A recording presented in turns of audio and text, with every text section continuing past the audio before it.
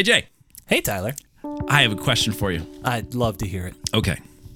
So, again, you've entered into a contest. You are good at entering into contests. I am. Not unlike the Albert Einstein contest from a couple weeks ago. So, in this contest, you have won, and you have. It was a time travel contest, and in this contest, you are given the opportunity to travel in time 5 times. Wow. For one evening each time. Wow. And you are able to travel to hear 5 concerts of any band from any era, but just for that evening. But the one catch is that you have 2 minutes to tell me which of those 5 you are going to. Okay. Starting 30 seconds ago. I've got. Oh gosh. For sure. And I could defend this, but I don't So it have doesn't time have to be for the it. exact day, but you have to like the I've got the album exact era day. of the people. I've got the exact day. The number one, without doubt, is the rooftop performance the Beatles did. They only did 3 songs. I know. Okay. But I have a defense, but I got to keep it moving. Okay, Because I would love to have seen Chicago in their prime. Either Chicago, from somewhere in the first 5 Chicagos, because they're all numbered albums.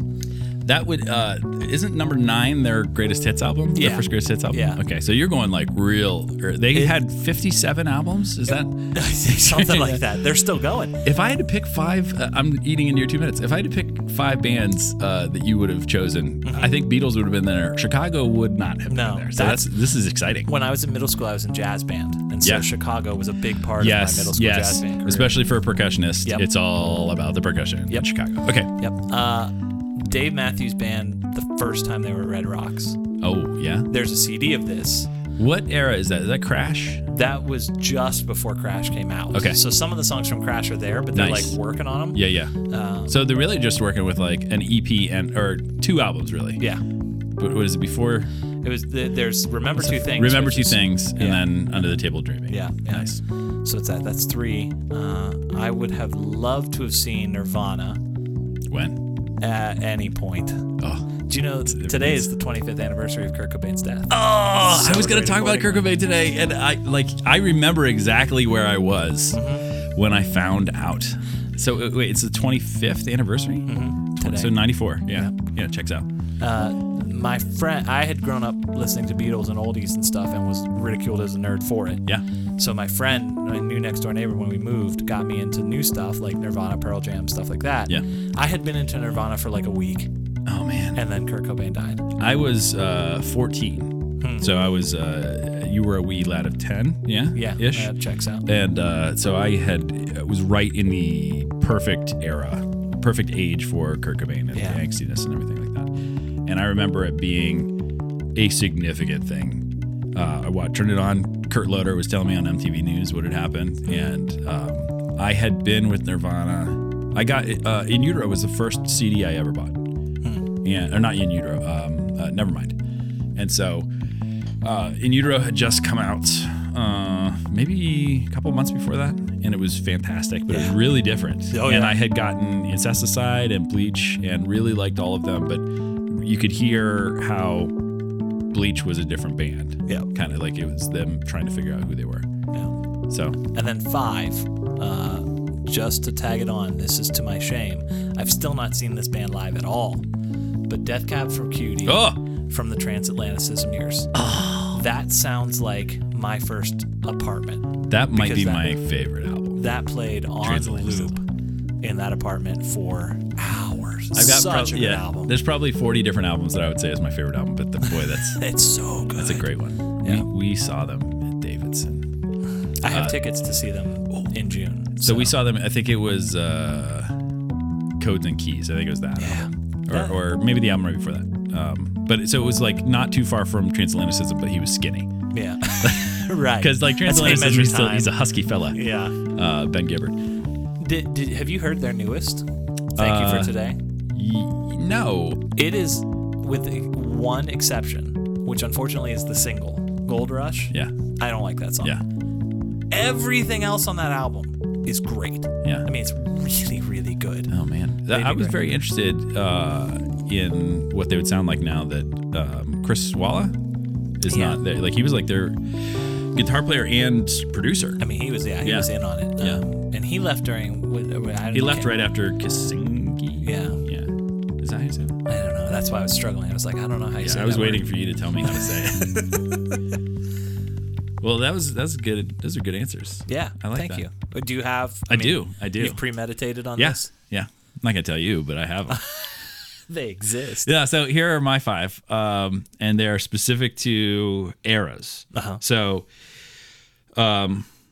it would be David Bowie during the Let's Dance era. So it's like mid '80s, because almost every song he performed like career spanning songs at that point, and almost all my favorite Bowie songs are out by that point. So you can hear everything from Life on Mars and stuff like that to all the way up to Let's Dance and Young Americans, things like that, and it'd just be a really good show. Also from that era, Prince and the Revolution. Just I think it'd be an amazing show. See Purple Rain era Prince and the Revolution. And so that's number 2. Number 3, this is all 80s. From a similar era would be Dare to Be Stupid era Weird Al Yankovic. Yeah. I think that would be awesome. Like right at the end of that tour when he's kind of gotten a figure, because that's when he became big. That was his 3rd album. And he had a show that was like really put together, but it was before video and costumes and stuff. So it's just like a young Weird Al with just tons of energy. Yeah. And a crowd filled with nerds and weirdos. And so that'd be a really fun experience. Number 4. Wait, was that 3 or 4? That was 3. Yeah. 4. So Prince, Bowie, Weird Al. Tribe Called Quest. Yeah. Midnight Marauders era Tribe Called Quest. So that's like early mid 90s, 94 around there. I just think that would be great. It would be, I would really like to be in the room when Tribe Called Quest is at the height of their powers. Yeah. And then last one is a super deep, esoteric, geeky thing. But there's in 1959 is 4 jazz guys. So the drummer, I think his name was Hayes, but Charlie Parker, saxophone player. Charles Mingus, bass player. I like the rhythm section in terms of jazz guys.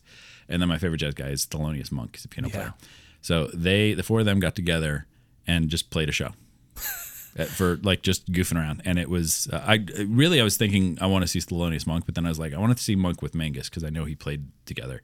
And then I found out that they played with Charlie Parker, and that would be. And that's the thing jazz people do so well is just throw together these collaborations that you're like, how would that not work? Yeah, and it just does. Yeah. Here's my how to see bands live philosophy, and it's becoming less and less true as Spotify rules the world. Yeah, because it used to be a band would release an album every 2-3 years, something like that. Yeah, that sounds about right. You got to catch the middle tour. Yes. That's the one to be at because you'll get the new stuff. You go to if you go to the tour the year the album's released, that's all you're going to hear. Yeah. They're going to play that album and that album alone. And unless that's an amazing album, which you don't know until like 5 years later. Right. Like I was thinking I would want to see, I mean, there's problematic reasons why I wouldn't say it, but like, I want to see the Thriller tour. Yeah. Which I still don't know how to deal with that. Yeah. But I mean, I really want to see that, but I think I'd want to see it because he did it for like 5 years. So I think I'd want to see it year 3. Yeah, right. Like 1984. Get yourself organized. Keeping with my year of concerts of seeing Bowie and Prince and Weird Al on that year. I want to see Michael Jackson then too. Yeah. I also feel like I need to see U2. Yeah. I've never seen them. Me either. And I feel like I also, I'm not sure that I really like U2. I'm not sure I like them $80 worth. Yeah, right. But I feel like that's a show. Like it's different than just listening to the album. There's a lot of bands I want to see. Like I thought about Nirvana, but I thought, I'm not sure that show would be great. Yeah. I think that, I don't think they really do very much. It'd be very different because like I was thinking in all that too. I've been to Warped Tour. Yeah. And stuff like that. I saw Katy Perry on Warped Tour. Really? Yeah. It was right before I Kissed a Girl came out. Interesting. Yeah, she was terrible. Yeah, I bet. But like Warped Tour, you're not even there for the quality of the music or the show, or that you're there for the experience of being with 1,000 punks and mosh pitting and the festivals were so great. Oh man, yeah. What was the other one? X Fest. I didn't do X Fest as much. I never ended up getting to X Fest. Yeah, it was okay. I went to the Rolling Rock Town Fair. Remember that? Yeah, out in Latrobe. Yeah, but just to put a bow on this, huge Dave Matthews fan. I go every year. They're in town, which is every year. Yeah. Last time they came, it was as if Dave Matthews, when constructing the set list, got into my head and said, what songs would Jay most want to hear tonight? Yeah. It was outrageous. Like, he's reaching for B-sides that hadn't been released yet, that Oh, were on, man. like, Backtrack. Because I'm a nerd, I have those on my iPhone. Like, he got that stuff and played that live. I'm sitting in the crowd going, like, what, how do you know? It was great. It was So it's such all a good show. like Say Goodbye and stuff like that. That's great. Yeah. For the drum solo. Yeah. That's the one that's like, let's hook up tonight and pretend that nothing happened. Yeah. Yeah. It's perfect for that, for the crowd of a Dave Matthews. Yeah, absolutely. People are probably doing that as the song's Yeah, being yeah. It's played. like everyone's like, "Oh yeah, it sounds like a great idea, Dave. Keep singing real high." You're telling me what I want to hear, buddy. Hi. I really like Halloween. That was always my go-to. And then it came out on Busted Stuff, and it wasn't a good version. Mm-hmm. The old version is really, really great. Yeah. The one on recently. Yeah. Anyway, I'm Tyler. And I'm Jay. And this is Roughing the Pastor.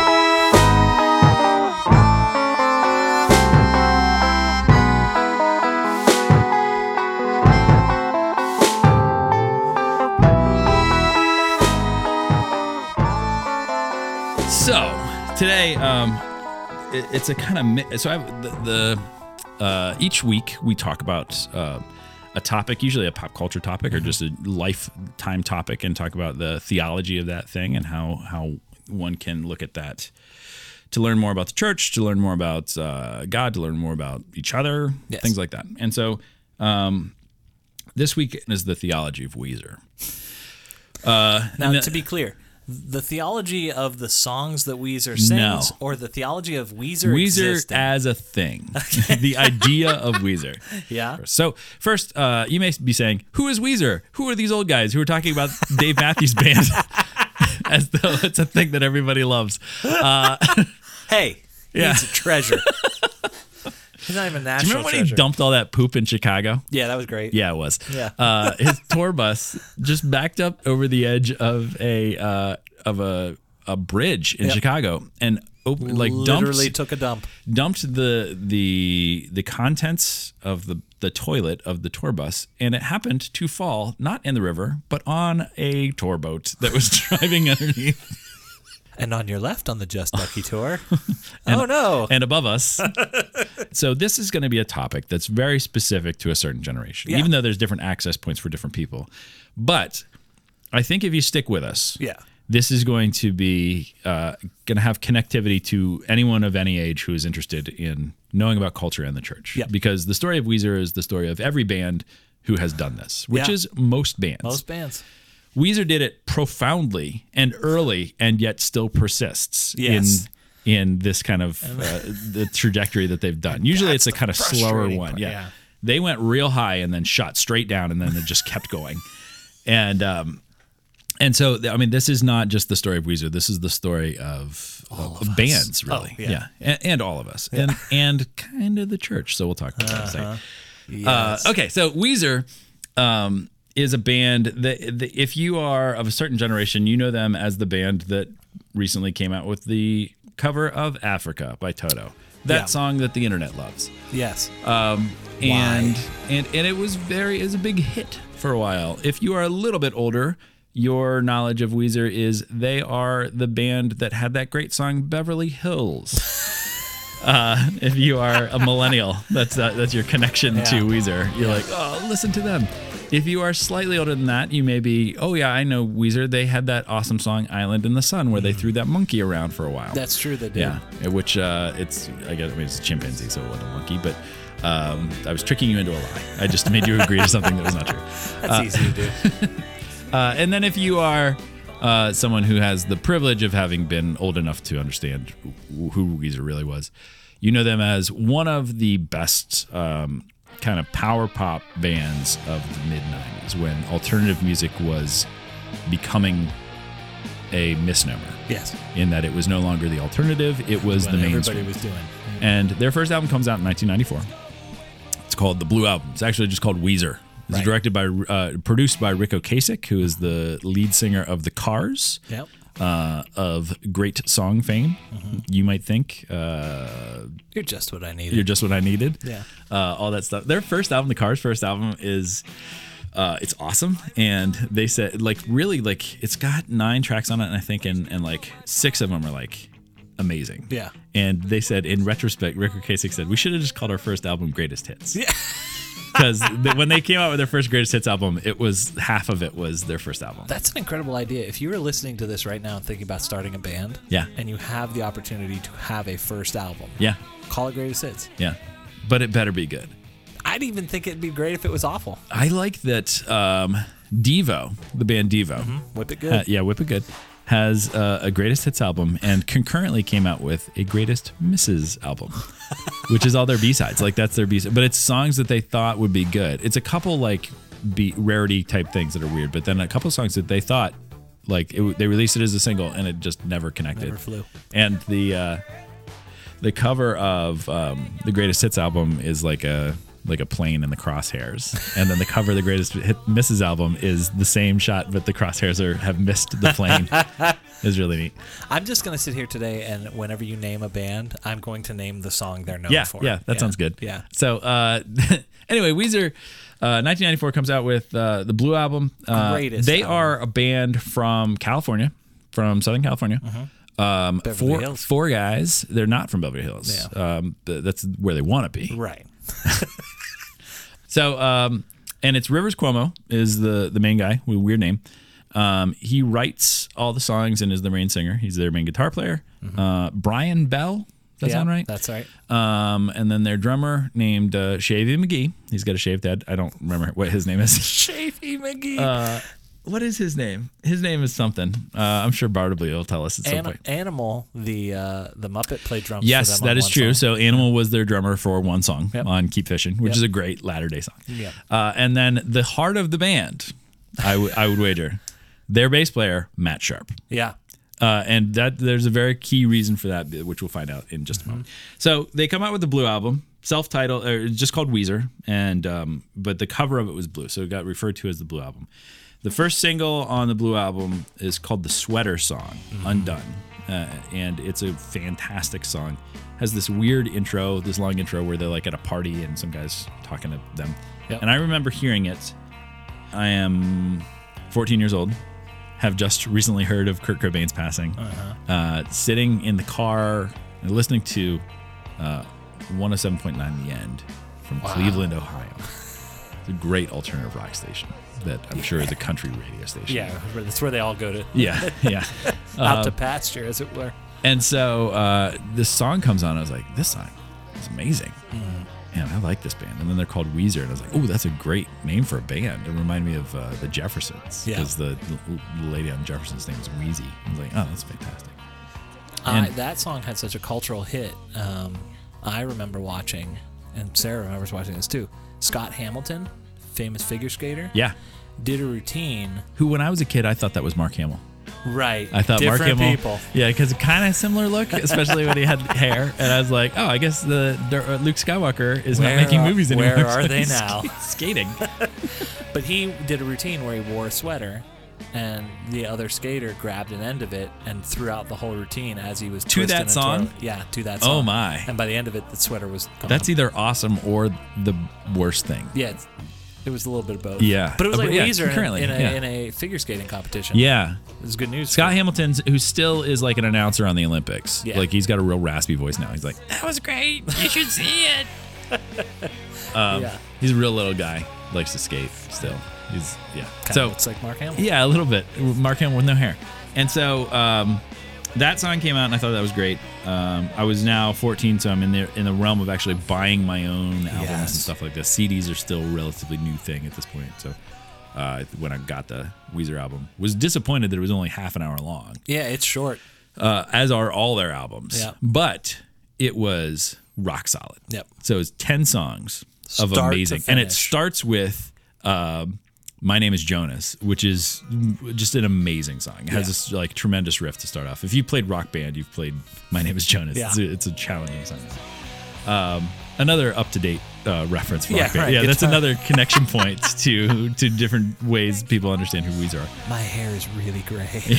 So my hair, my beard Yeah. is getting gray. Mine's not, which Yeah. I'm okay with. Yeah, that's like, okay. It can hang in there. So the big song off of that album, though, was a song called Buddy Holly. Yep. So Buddy Holly was this really great song. Had a video directed by a guy named Spike Jonze. Spike Jonze goes on to direct Being John Malkovich and Adaptation, Where the Wild Things Are, stuff like that. Like really interesting, weird movies. Yeah. He had at that point directed the Beastie Boys Sabotage video. So that was the Also biggest great thing. video. Yeah, it's like where they're like 70s cops, and it's a really great video. And he was one of the producers of Jackass. Yeah, Like really? that show. Yeah. Huh. Because he was real like tight with skateboarders and stuff, and almost all those guys were skateboarders. And so he was there for a lot of the filming of that. Like he ran camera on a lot of that. So he directed that video, and it was set in Happy Days, which Yep. was a show from the 70s. Arnold's. And what? Arnold's. Arnold's, Is that yeah. the name of it? Yeah.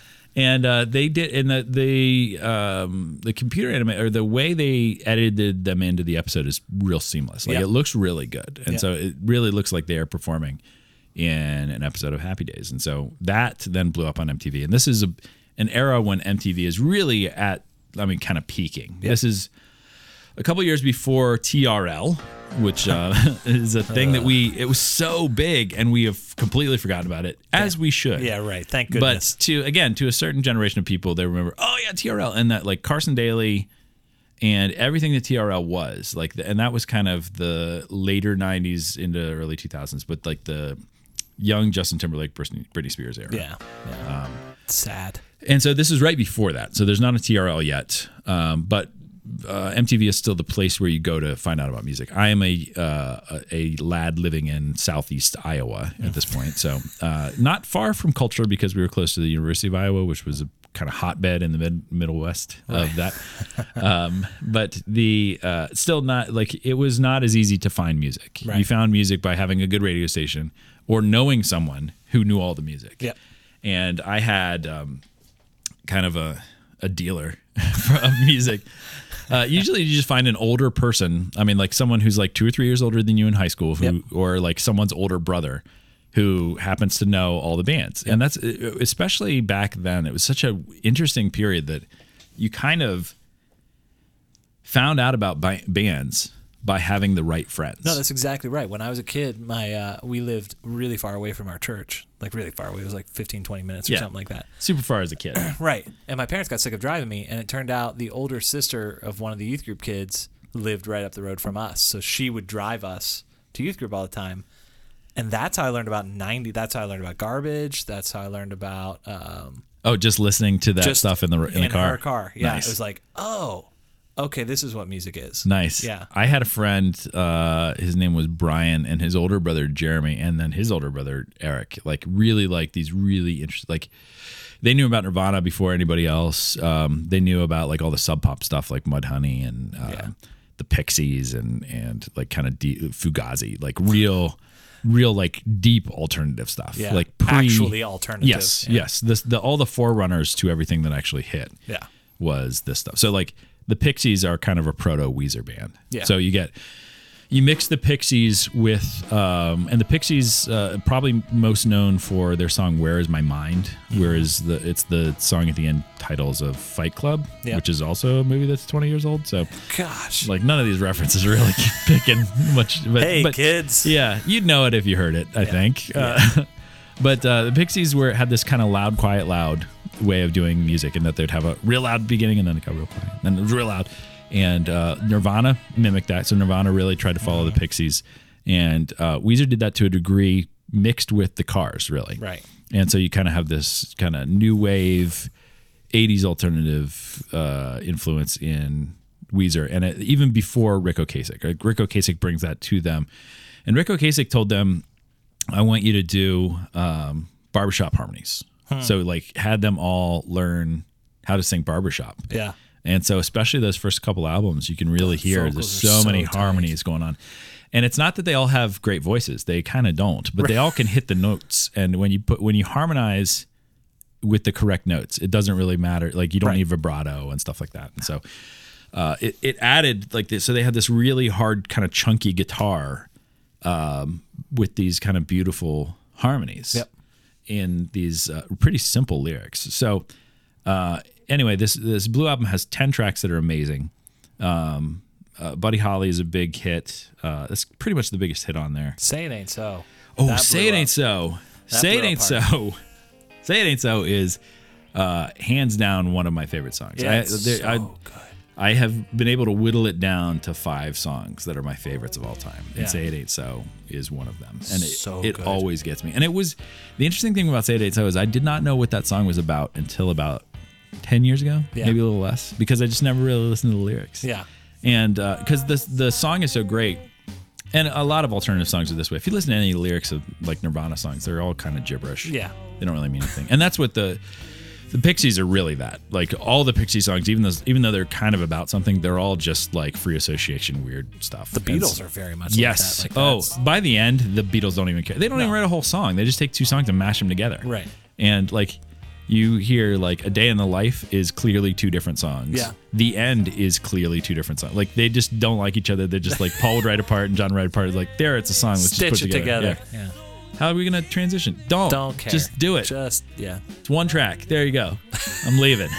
See ya. Anyway, the lyrics to Say It Ain't So, it's basically about alcoholism. Like it's really sad, and about an alcoholic who would he had a bad situation with his father and kind of inherited this alcoholism, and then his father got fixed up, but he's still messed up, and like there's no one left to blame now. Like it's really, but I just thought it was just a great song to sing really loud. Yeah. And oh man, when I was at that Rolling Rock Town Fair, the Deftones were there. Deftones were, and now you say that the one song, whatever that, Shove It. Yeah, I did not like the Deftones, and they were terrible live. Really? But then they finished by singing Say It Ain't So, and everybody went crazy, and I was like, this is not fair. And I was like, I almost like felt like turning around and be like, no, put your cheers away. These cheers belong to Weezer. They did not belong to this band. Put that back. Yeah. And so, man, that was like 2001, something like that. That was a weird era in music. Incidentally, I'm just going to put this out there. Maybe we'll get this edited out or not. Yeah. I was listening to an interview with David Crowder, who once talked about worship music and how David Crowder, famous Christian worship band guy, especially in the early 2000s. Yeah. And he was talking about how people write these worship songs and they obsess over, is it singable? Yeah. Can people sing it in church? Are people going to especially when you're like Crowder writing praise music? Right. Like it's not just I'm a Christian artist who's writing rock songs. I'm writing songs to be used in the context of worship. But then his point was Weezer didn't have that conversation about Say It Ain't So. No, they didn't. They just wrote the song. That is a song that it's so hard not to sing along with that song. You go to the show, you sing along. I don't think Rivers Cuomo ever gave a second thought to could you sing it? Man, that is a great song. It just is singable. Yeah. So maybe just write better songs and everybody will sing along to them. Yeah, that's it. So so Weezer has these great hooks, and so they come out with this album, and it's just great. Like, so the whole album's great. It ends with Only in Dreams, which was always the song that I would use to end mixtapes. It's a great end to a mixtape. Yeah. That's another lost era. Man, we need to do a show about mixtapes. Man, write that down. Like, and not just mixed CDs, but mixed tapes. Yes. Because you can't skip stuff. Oh, man. That will make us feel real old.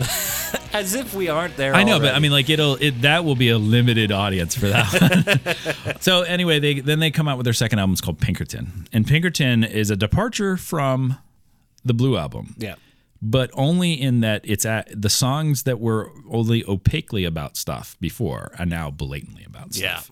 Yeah, and it's about a young man in his mid-20s struggling with relationships. Mm-hmm. And struggling with fame that came from the first album, struggling with touring, struggling with trying to know what meaning is and knowing what his purpose is, and especially like kind of physical relationships versus emotional relationships. It's really profound. Yep.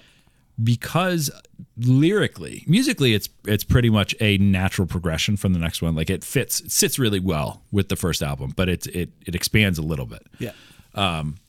And yet, lyrically, it actually shows great depth. The initial reviews of Pinkerton are, Like, basically, this is too much information. We don't need to know about this. Right. Keep your diary to yourself, Rivers Cuomo. We don't want to hear about how you're obsessed with Japanese girls or things like that. And yeah, and he did fall in love with a fan from Japan, and so at least 3 songs on the album are about that. Yep. In various levels. There's one called Across the Sea, which is real personal and gets real deep, and you're like, oh, all right. But it's a great song, but like lyrically, it's just pretty raw. And I mean, compared to some other lyrics, it wouldn't make you blush, but it's like, wow, this guy's getting real serious here. And correct me if I'm wrong, that's the album that they get the moniker, and it still hangs around them, which is weird. But that's when they were an emo band. Blue Album, they were like just a rock band. Yeah, I never really connected that. I mean, I guess you could. That would be their emo album. Because that's a lot in college. Again, sadly, yeah, I was the emo kid. Yeah, and a lot of the emo crowd listened to Pinkerton, not Weezer. Yeah, Pinkerton. Yeah, Pinkerton had all the feels. Yep, it was packed with feels. Right. So as an emo kid, were you into like Dashboard Confessional, like that level? 100%. Okay. Love Dashboard. Oh man, I gotta say, I love 2 Dashboard Confessional songs. Yeah. I have no interest in any other Dashboard Confessional songs, but hands down, great and song. Screaming Infidelities. Yep. Those are amazingly well written songs. I went back a little while ago and listened to Dashboard just to like have the nostalgia of my college days. What was I thinking? It's unbearable. Oh, okay. It's unbearable. But those two songs hold up, especially the acoustic versions of them, because they're more singer-songwriter. Like, I'm going to tell you a story about my pain. Yep. Well, that's the one. And then the other one's, I'm going to tell you a story about the best date I ever went on. Yep. And it's just the sweetest thing ever. Yeah. And then, so was it then like Good Charlotte and stuff like that too? I did a lot of Good Charlotte. Yeah. Jimmy Eat World. Yeah. Sum 41? Yeah. Oh, yeah. I got a great story about Sum 41, but we'll come back to that later. Is there a great story about Sum 41? Oh, yeah. Okay. Yeah. Okay.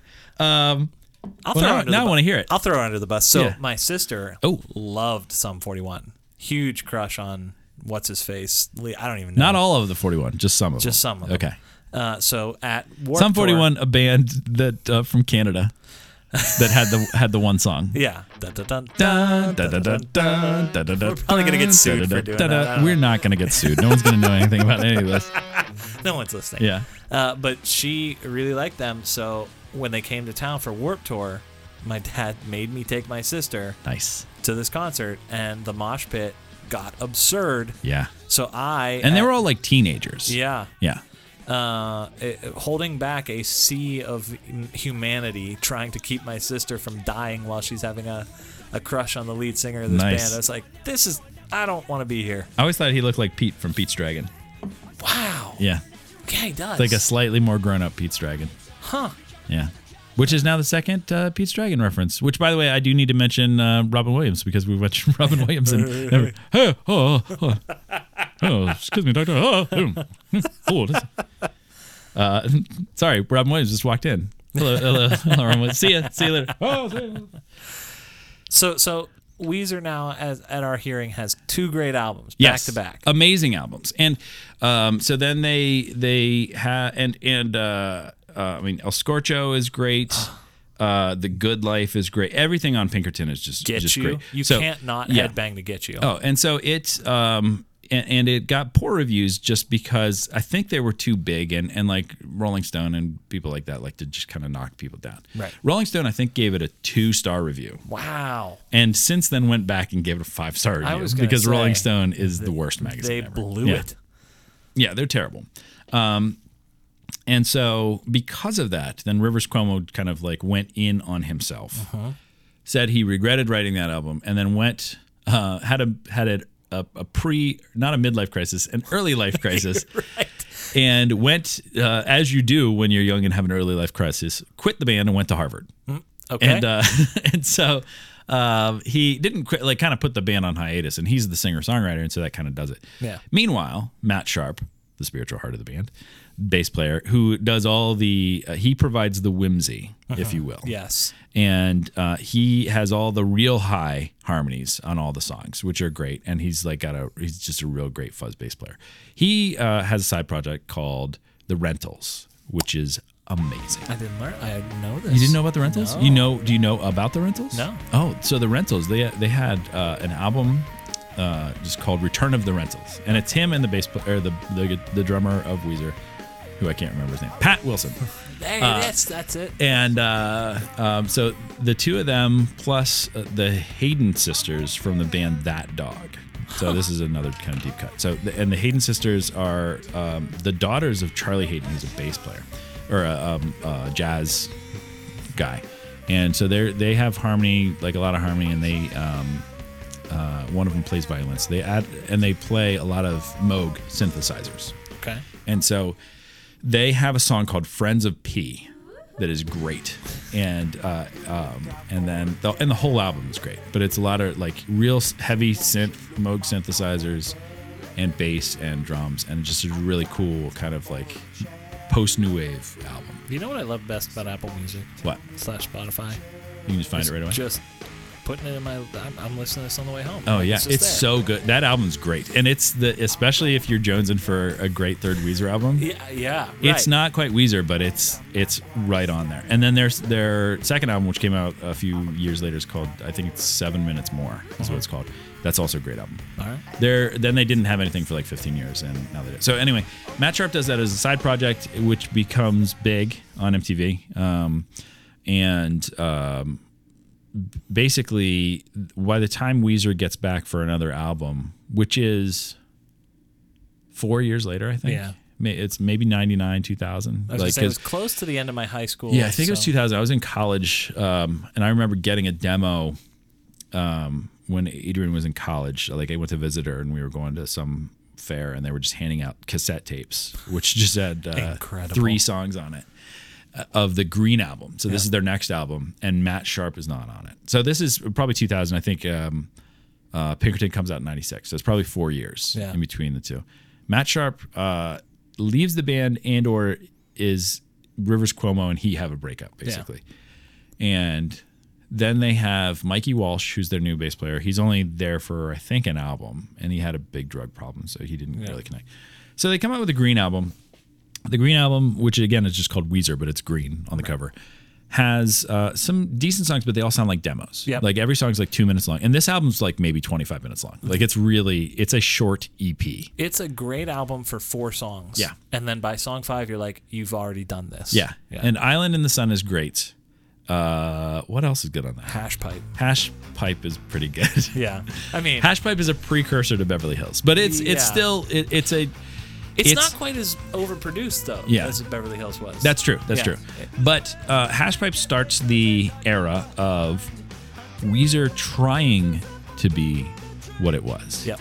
And that's where you can see the loss of Matt Sharp. So Matt Sharp had this whimsy, and there's whimsy in their videos, in the other stuff, in the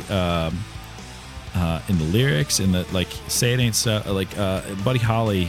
What's with these homies dissing my girl? Yeah, is the opening line, and which sounds so funny if you look at Google Rivers Cuomo right now and imagine. And he's singing it in a way that you don't even register that he's like say that, and just they have this kind of this whimsy that's very fun to them, and it seems very ironic but not too cute for itself. Like they're not really clever. They're just like, we just like having fun. Yeah. And then all of a sudden you get with like Hash Pipe, like now they're like, remember how you used to like this? Here's a little more of this.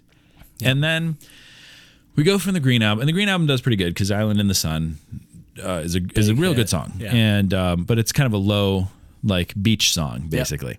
Yep. And it's a pretty big hit. And then we have a series of albums that are not great. I can't remember. Well, Maladroit is right next. Is Maladroit next? Yeah, Maladroit comes after the Green album. Okay, I really like Maladroit. I do too. It was half of Maladroit is great. Yeah. Yeah. It was as close to getting back to them as That's true.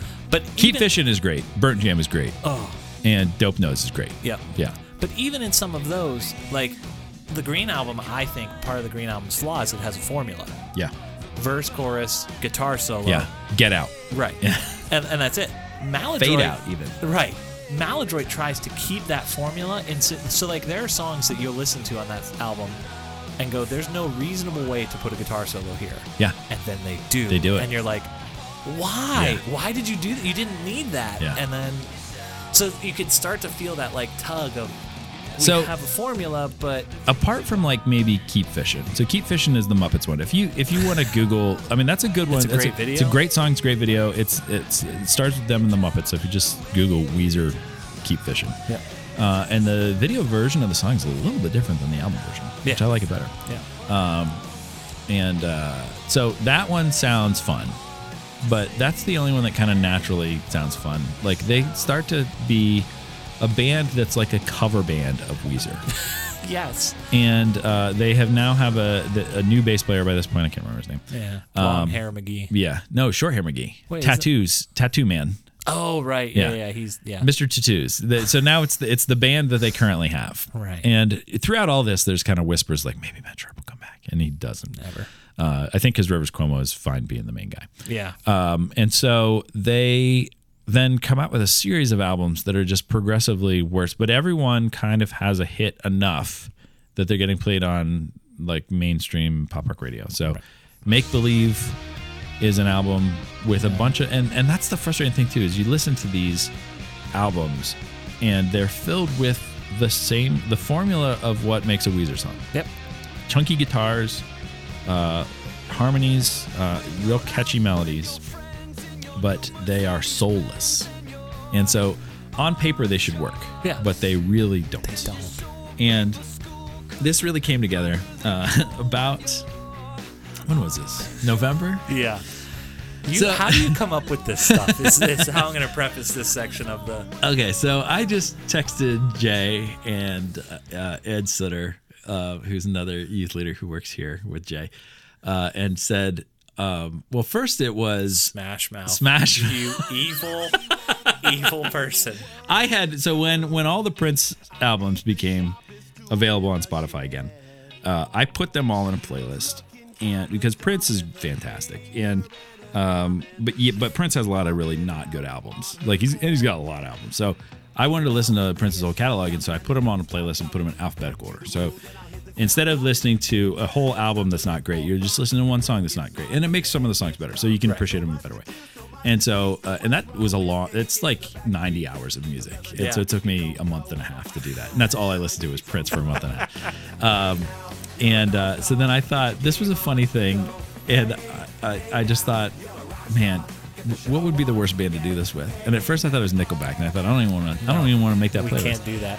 But I thought Smash Mouth would be funny, so I made a playlist of Smash Mouth and put every song that they've done. Which, by the way, Smash Mouth has 3 Christmas albums? Yeah. Oh my gosh, it's like they turned into that store that has Christmas stuff in June. I think they have 8 albums, and 3 of them are Christmas albums, something like that. So anyway, I made a playlist of all the Smash Mouth songs, which you can see on I'm at just Tyler Domsky at Spotify if you want to do the Smash Mouth challenge. You owe it to yourself. So I just texted Jay and said, hey, you should listen to this and only this. I challenge you. Yep. And you're like, no problem. Yeah. This will be fun. Tremendous problem. And let me tell you where it broke down. Is I was training at that point for a bike ride. So the day after I started this thing, I've got my ride. I've got like a 50-mile ride to do. And I've got my headphones on, and I'm listening to freaking Smash Mouth through Christmas. And the deal was you don't have to listen to it nonstop in that you can have time where there's not. But if you're listening to music, right, you cannot listen to anything else until you've gotten all the way through this playlist. I was so mad and at you. I think it's like a day and a half's worth of it's like maybe 15 hours. It's not a tremendous amount, but it is a tremendous amount. And again, Smash Mouth is that band that sings somebody, and that's all you need to know. Like that's their whole oeuvre. That's it. And every song is on a Shrek soundtrack. Yeah. Also true. Yeah. So it was great, though, to see your bravado going into it. And like 4 songs in, you're like, guys, this is going to be tough. It broke me. I was a broken man. So seeing how great that was, I thought, and knowing that there was a new Weezer album coming out. And it was when Africa came out, their cover of Africa, which is a thing in and of itself. So I put all the Weezer albums, and I know that there had been kind of some hidden stuff, like we said, Maladroit has some good stuff on it. I heard that the White album actually was really good. It's not bad. And so I thought this would be a great way, just like the Prince stuff, to get some lousy albums out of the way, but here's some good songs. And so I put that in an alphabetical thing, and then I invited Jay and Ed to do it. It was less of a challenge, less of the Smash Mouth challenge, more just like, hey, let's do this and see what we think. And it was real rough. Yeah. We all did it. It took longer. because there's more albums, but also each song is like 3 minutes long, so it wasn't super long. But and it makes you realize the quality of the Blue Album and Pinkerton, because they are these islands of fantastic music in the midst of just this kind of samey stuff, and it's awful because it's lukewarm. So to bring it all back, so Jesus says there's a point in the Bible, in Revelation actually, where Jesus is talking to the churches, and he says, "You guys are neither hot nor cold. You are lukewarm, and I spit you out of my mouth." Yep. And it's saying like, you're not terrible and you're not great. You're just nothing, and that's the worst. I would rather you try and be terrible, or actively be terrible, but you're just nothing, and it's garbage. And that is Weezer. That's the best definition of Weezer. They are lukewarm. They are the lukewarmiest band. Yep. And it's so sad. And so it gets all the way to this most recent cover. So Weezer keeps putting out albums and has a rabid fan base that they do cruises and stuff like this. And so, if you follow Rivers Cuomo on Twitter, he's been going to Weezer cover band concerts. Oh man! And slipping in the back and just watching. Yeah. Which, first of all, how messed up is that? Yeah. But he has fun with it. But some of them are pretty good. Yeah, right. They're probably better than Weezer. Oh, hands down. It depends on what the playlist is. So they, they get someone online says, "Hey, you guys should cover Africa by Toto." This is a great 80s song, which is like a meaningless, weird yacht rock song that doesn't make any sense. Yeah. And but it's a great song, and so they take the challenge, say, "Sure, we'll cover it," and they proceed to cover it precisely, note for note. Yeah, and so what it is, to bring it back to a couple weeks ago, we were talking about the Disney remakes. It's like that. So it's the live, like how Disney's remaking all the live action versions of all the animated classics that they had, like Beauty and the Beast and things like that. And they aren't really changing much. And so it makes it to the point where you're like, what's the point? And that's exactly what happens with Weezer's Toto. They try to make it just sound like Weezer's Africa. They try to make it sound like Toto's Africa, which is fine, except they're not Toto. No. And Toto actually has like good singing voices and can play the organ or the keyboard really well, and Weezer can't. And so it just sounds like a bad cover band playing the song. Where usually, like, when a band covers something, it's nice when they kind of switch it up a little, right, and make it their own. Which that was the twist in this story, is Toto, after Africa blew up on the internet and got like kind of nichey, which again I'd like to explore why at some point. Yeah. Toto covered Hash Pipe. Oh. Have you not heard this? No. It's what pre Africa? No, this is after Africa's come and blown up, and Toto at some concert says, "Hey, if you're gonna steal our song, we're gonna take yours." And they actually did it, because like they did it in a style of Weezer, and like it's so outside of what Toto is. Yeah. That you're like, what? How are you doing it? Plus, they're like super old, so like seeing them do like. Well, and the thing about Toto, not to get real deep into, like, we've already gotten deep enough into Weezer, but Toto they were a band that was made out of studio musicians. Yeah. And so, like, they are the band on Thriller. Mm-hmm. Like, really? Thriller is Toto and Michael Jackson. Wow. I didn't know that. On almost every song. Yeah. Eddie Van Halen plays on Beat It. Yeah. But almost all of the rest is Toto. Like, because Quincy Jones produced it and he called on Toto. And Toto became a band just because they were playing together all the time, and they're like, we should just write like, they got a singer, and then they became a band, but they still were doing studio stuff. And so it was back in an era in the late 70s, early 80s, when there was less touring and more just like studio albums. Yep. And because of that, they got really good at being able to copy any kind of style, and they are incredibly like skilled musicians. Yeah. And so for them to just be able to cover Hash Pipe, which is not a complicated song, makes sense. Really, really easy. Yeah. So anyway, we got a little bit adrift there. The so we hear you hear this song and the way they covered it, and it sounded like it's basically Weezer saying, "What do you guys want us to do? Yeah. You like this? Okay, here's this." Yep. And they did what the internet asked them to do, but they didn't really do anything. Yeah. And that is the story of Weezer. Is that they now are just trying to give us what we want. Well, and it goes a little bit beyond because this is the story of Weezer because then the Teal album comes. Yes, which was not expected. No. So they're coming out with this album called the Black Album, which came out and it's terrible. It's so bad. And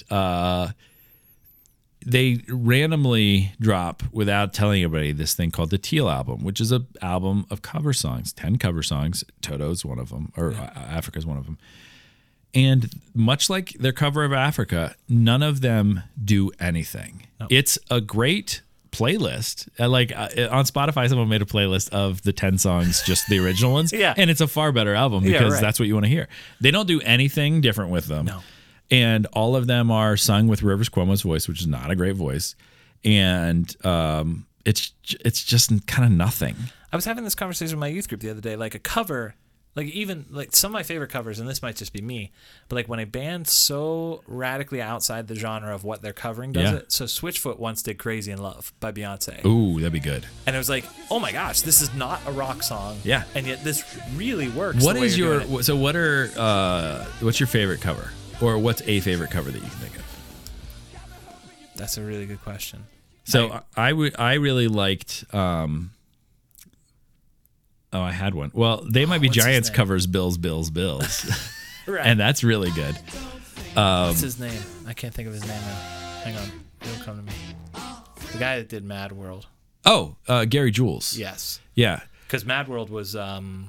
Tears for Fears. And the original song is real weird. Yeah. Like it's fast. And so Mad World is it's kind of the main theme song to Donnie Darko, another thing that's 20 years old. Stay in our lane. Yeah, but that's true. So, but it's this beautiful song that's a cover of a Tears for Fears song that's from like 1983. Yep. It's one of their first singles. So it's Tears for Fears before they became the band with Shout and everything like that. And Everybody Wants to Rule the World.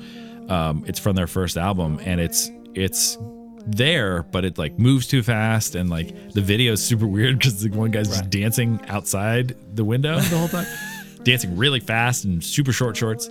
But that kind of thing where they claim the song and it kind of becomes their own. Yeah.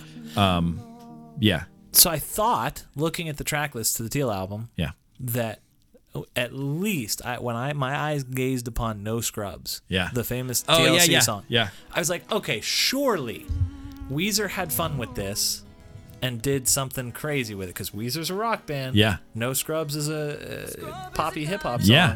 TLC. What'd you do?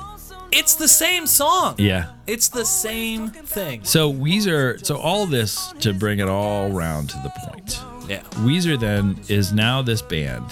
And I think, the loss of Matt Sharp is a big part of that because Matt Sharp was someone who could say, don't be so serious. Right. Let's just have fun. And now Weezer is a band that is the most people-pleasing band that they could possibly be. Yep. They're trying to they had an album called Hurley that was just a picture of the character Hurley from the show Lost at the peak of that show.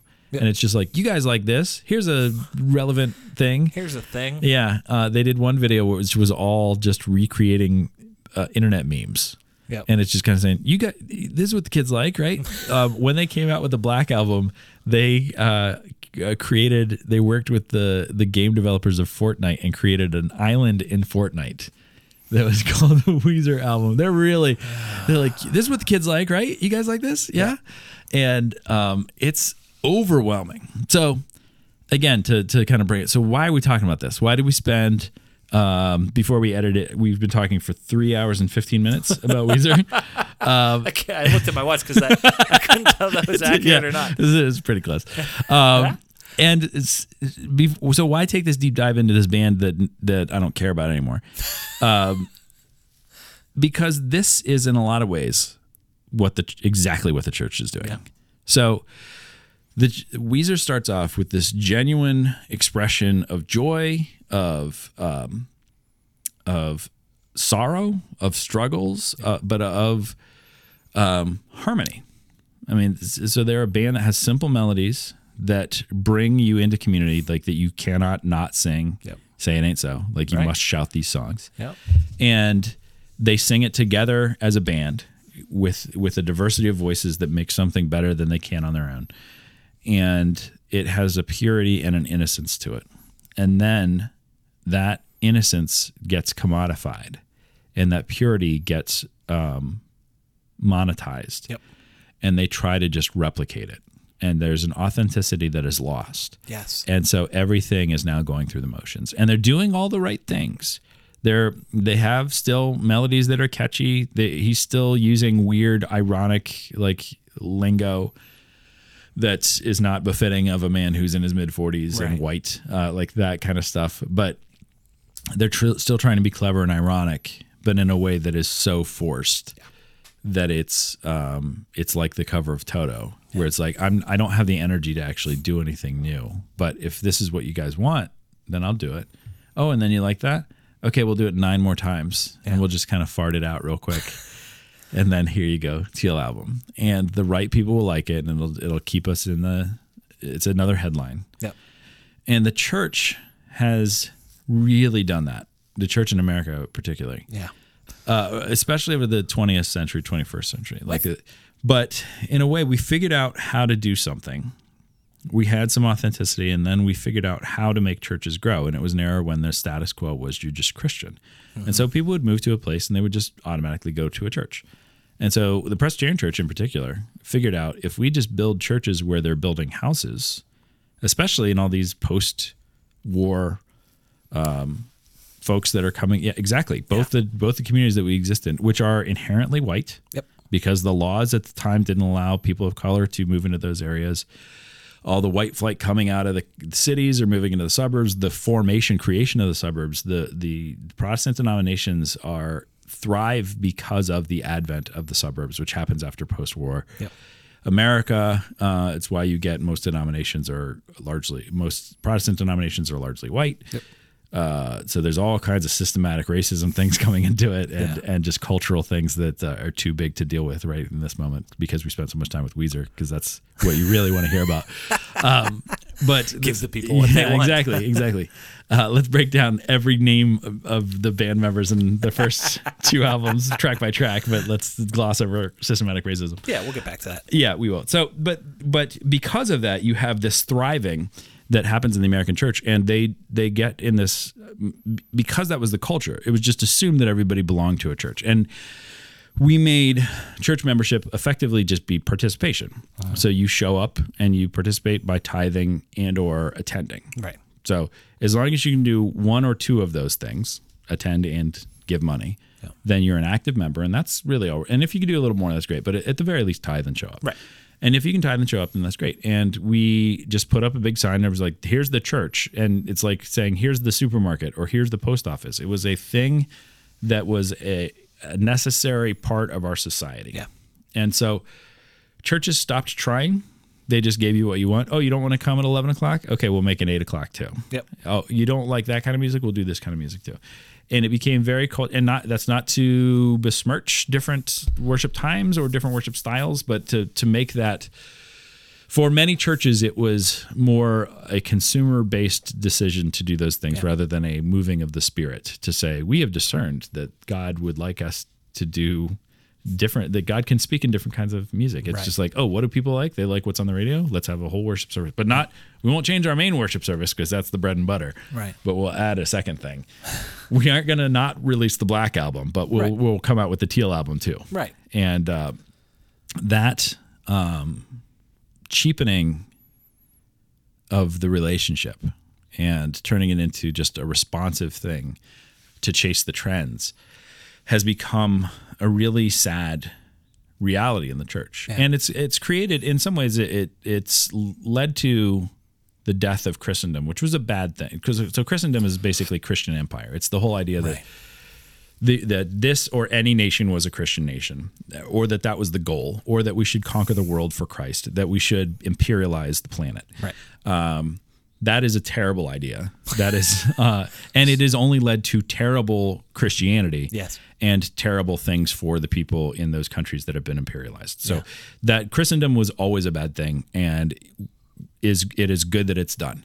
But because it persisted in America so long, this idea that we were a Christian nation, that the status quo should be Christianity just by default, it led to real low stakes Christianity. Yeah. It didn't matter what you believed. It just mattered showing up at least a couple times a month and giving money to the church, and then you're a Christian. And that it led to a hollow church that doesn't know what it is, what it believes, or why it believes it. Right. Which is where Weezer is right now. Yeah. A band that is just making records because they're supposed to, and just doing what people say that they want, but then it turns out that's not really what they want, but it's enough people want it that they can still keep going. Well, I mean, the thing I was thinking about, this is such a rich topic, with Pinkerton, right? Mm-hmm. I think Pinkerton is their most authentic album. Yeah. By far. Oh, absolutely. And they got tagged for it. Yeah. And that's what made them quit. But then we find out later that it's... So, like, I have been to churches. I won't name drop anybody. I come more from the contemporary worship style. Mm-hmm. I've been to churches where it's a show. Yeah. Every musician is paid professional musician on the stage. The graphics are pristine. The lights have coordinated times and everything. And you can fill an auditorium that way. When we started the contemporary service here, we decided right away that, like, no outside hires. Yeah. No fancy light shows. We worship in a gym. Yeah. If you're in this band, it's because you worship here and you want to be a part of it, or you're a friend of somebody at the church. Right? Yeah. Like, there's an authenticity and an organic kind of feel to that community. It's representative of the community. Right. Yeah. I think that gets us way farther ahead than, I mean, we over our history at this church, we've had awful musicians circle through the band. Like, just bad. Yeah. But no one cared. Yeah. Because they were us. And that's more vulnerable. Yeah. People might tag you for that. Like, if you are going through some stuff and have to, like, show some emotion on stage or whatever, like, that's going to hit you. You're opening yourself up to criticism. All true. Yeah. But I think if we're honest about it, it's a better result at the end. Yeah. Well, and it's relational, it's honest, and it's true. Yeah. And that's exactly what Weezer is not. Yep. And in many cases, what the church is not. And that's what has turned people off from the church in the same way that's turned people off from Weezer. I think that there's a lot of people who have been hurt by the church who actively have run from the church. Yeah. And that's a terrible thing, which we need to deal with. And we'll talk about that in kind of another thing. But that's not what we're talking about right now. Right. There's a lot of people who've had a relationship with the church that is not unlike the relationship with Weezer. Yeah. Which is that it's just slowly become terrible. And it's slowly become irrelevant, and it sounds a little like what they know before. Yep. And so, like, you tune back into Weezer, you're like, yeah, that's probably what Weezer should sound like, I guess. But I'm just not in any way interested in that anymore. But then every once in a while, you'll hear Saying Ain't So. Mm-hmm. And you're reminded of what you loved. Yeah. And you're also reminded of how much it's not that anymore. Yeah. And I'm not talking about chasing nostalgia. I'm not talking about just wanting, like, if Weezer was just a band that just toured on the Blue Album in Pinkerton right now, that would make me I would go to that album or to that show, but it would still make me sad. Like, it's not. I want the people that are going to create the next Pinkerton. Yeah. Right. And even if it's not the next Pinkerton, like, try. Yeah. Like, we talked about Death Cab at the beginning. Mm-hmm. The best Death Cab album is Transatlanticism. No question. It's amazing. And they've had great albums since then. They've never been as good as Transatlanticism, but they've never tried to make another Transatlanticism, right? Which would have been a huge failure. Yep. And so the fact that this record that they wrote when they're in their late 20s is very different than the record that they're writing when they're in their mid 40s. Right. And it doesn't mean that one record's bad and one record's good. I think that you can't touch Transatlanticism, so don't try. Right. Try to be authentic to who you are right now. Right. And like in your praise band, there's probably a peak time where you're like, everybody in this band is amazing. Yeah. And they're all right here. And then one of them graduates from college and leaves. And then you get a guy who wanted to play bass before, but he's just learning. And he's like a 40-year-old dad. And so he's like, okay. And you're like, I mean, this is good, but now we can only play these songs because we can't play that. Or now we have a singer, but it only has this range. And you can see that if you are trying to be what you were, that's a sad thing. Yes. But if you're allowing yourself to be what you are, that's a good thing. Yeah. And you don't have to have something that's part of being a community, part of being the true, any true community is allowing yourself to be what you are. Yeah. And being ready to know that what you are right now is good for now and that you won't always be this good or bad. So if you're struggling right now, like one day you won't be this anymore. Right. And if you're feeling great, just know that it won't always be this easy. Right. So enjoy this right now, but know that having things change is just a normal part of being in something that is alive. Yeah. And when you try to freeze something or try to chase what you were or try to only be what other people want, then you cease being authentic and you start being synthetic. Yeah. And the church, to many people, is not something that they want to be a part of because it doesn't have any life in it. Yeah. And this is even getting away from kind of the negative, the real toxic stuff that the church has done. One of the worst things the church has done is to become lukewarm. Yeah. We are the last 6 Weezer albums, which on paper is good enough. But in reality, why would anyone listen to this stuff? Yeah. It's not doing anything interesting. The people singing it don't even seem like they care.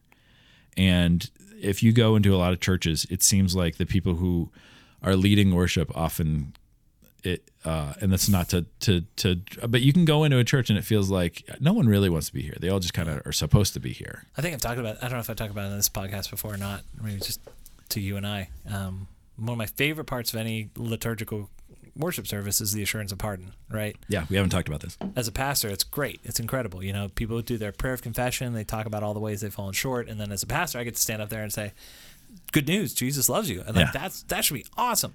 And in our church, people are going to write and complain to me, but I don't care. You mean another church that you've heard of? Some other church. That's not this one. Yeah, right. Some other, what do we want? Northminster. Yeah, Eastminster. Yeah, they actually exist. I know. Let's just get down on Eastminster Presbyterian Church. Our mortal enemies. But in our liturgy, it's the pastor says, friends believe the good news, and then the congregation responds, in Jesus Christ we are forgiven. I really wish their response would have been, say what? Yeah, right. Yeah. Something. Because what I hate more than anything, I feel so shallow when I do it, is I stand up there and I say, friends, believe the good news. And I get back, in Jesus Christ we are forgiven. And it's like, do you hear what you're saying? Or are you just singing Hurley? You know, like yeah. Right. Like, do you know what's behind those words? Or is it just same old in and out?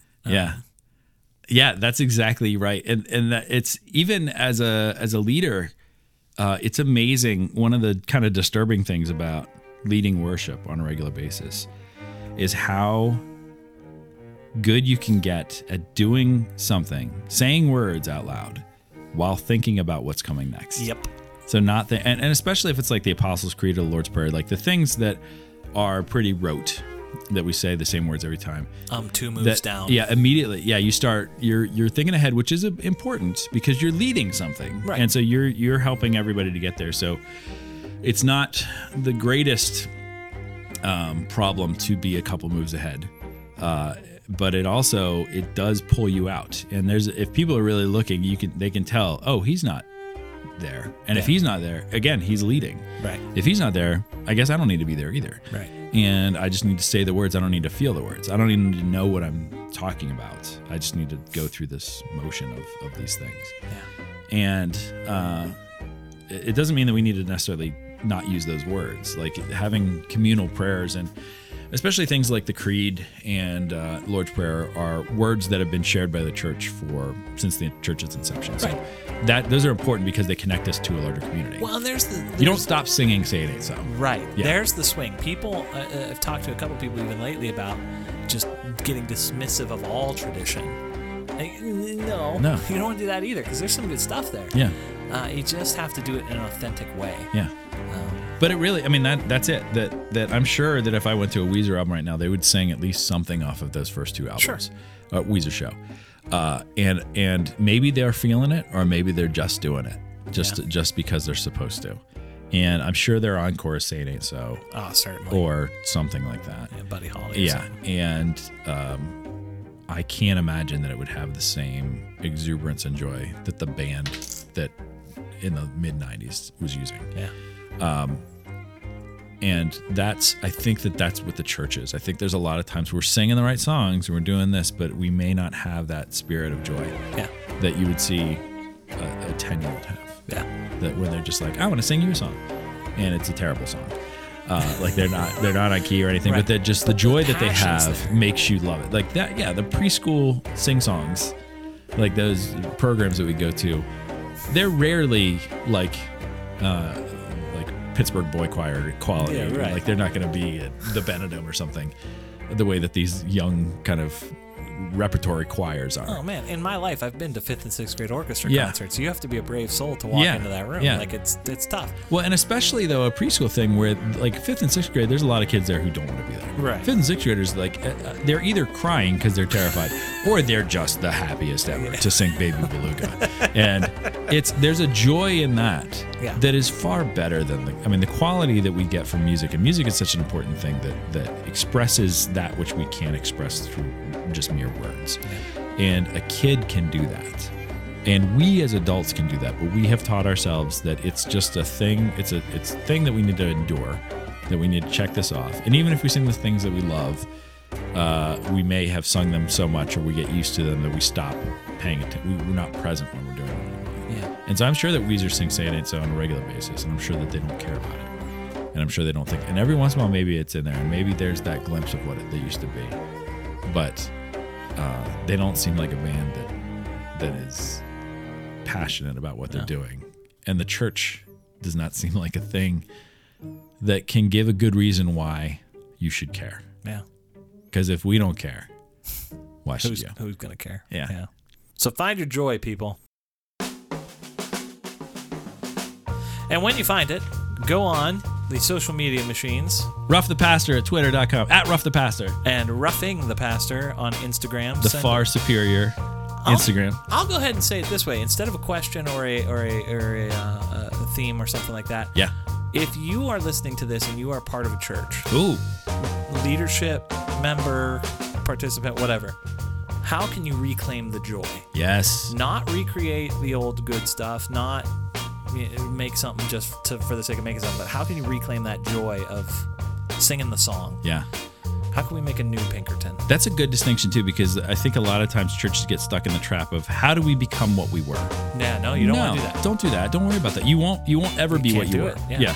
Weezer will never be Weezer of the first two albums because they don't have the same band members. Nope.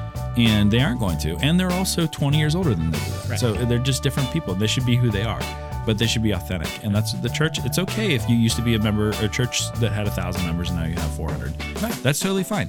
Be who you are. You can reclaim joy in that. God is still with you, and God still has stuff to do in and through you. Be present. 100%.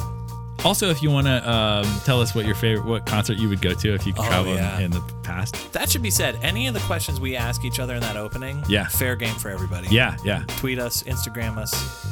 We'll take in all suggestions. Yeah, I like that. Okay. So I think that's about done. Yep. And I don't see Bartleby anywhere, so we must have nailed it. Oh, man. Week. Oh, there he is. Hiding. Oh, he's got a long piece of paper this week. My. Bartleby, you're killing me, man. How did we go wrong this time, buddy? Okay, so apparently, these are real specific. Okay, Midnight Marauders came out in 1993, not 1994. Who cares? Yeah. Okay. Right. The drummer that I was talking about before, the jazz drummer, is named Roy Haynes, not Hayes. Okay. Doesn't really matter. Oh, this is a good one. Okay, the bass player, the current bass player for Weezer is Scott Schreiner, not Mr. Tattoo or Baldy Head McGee or whatever we call him.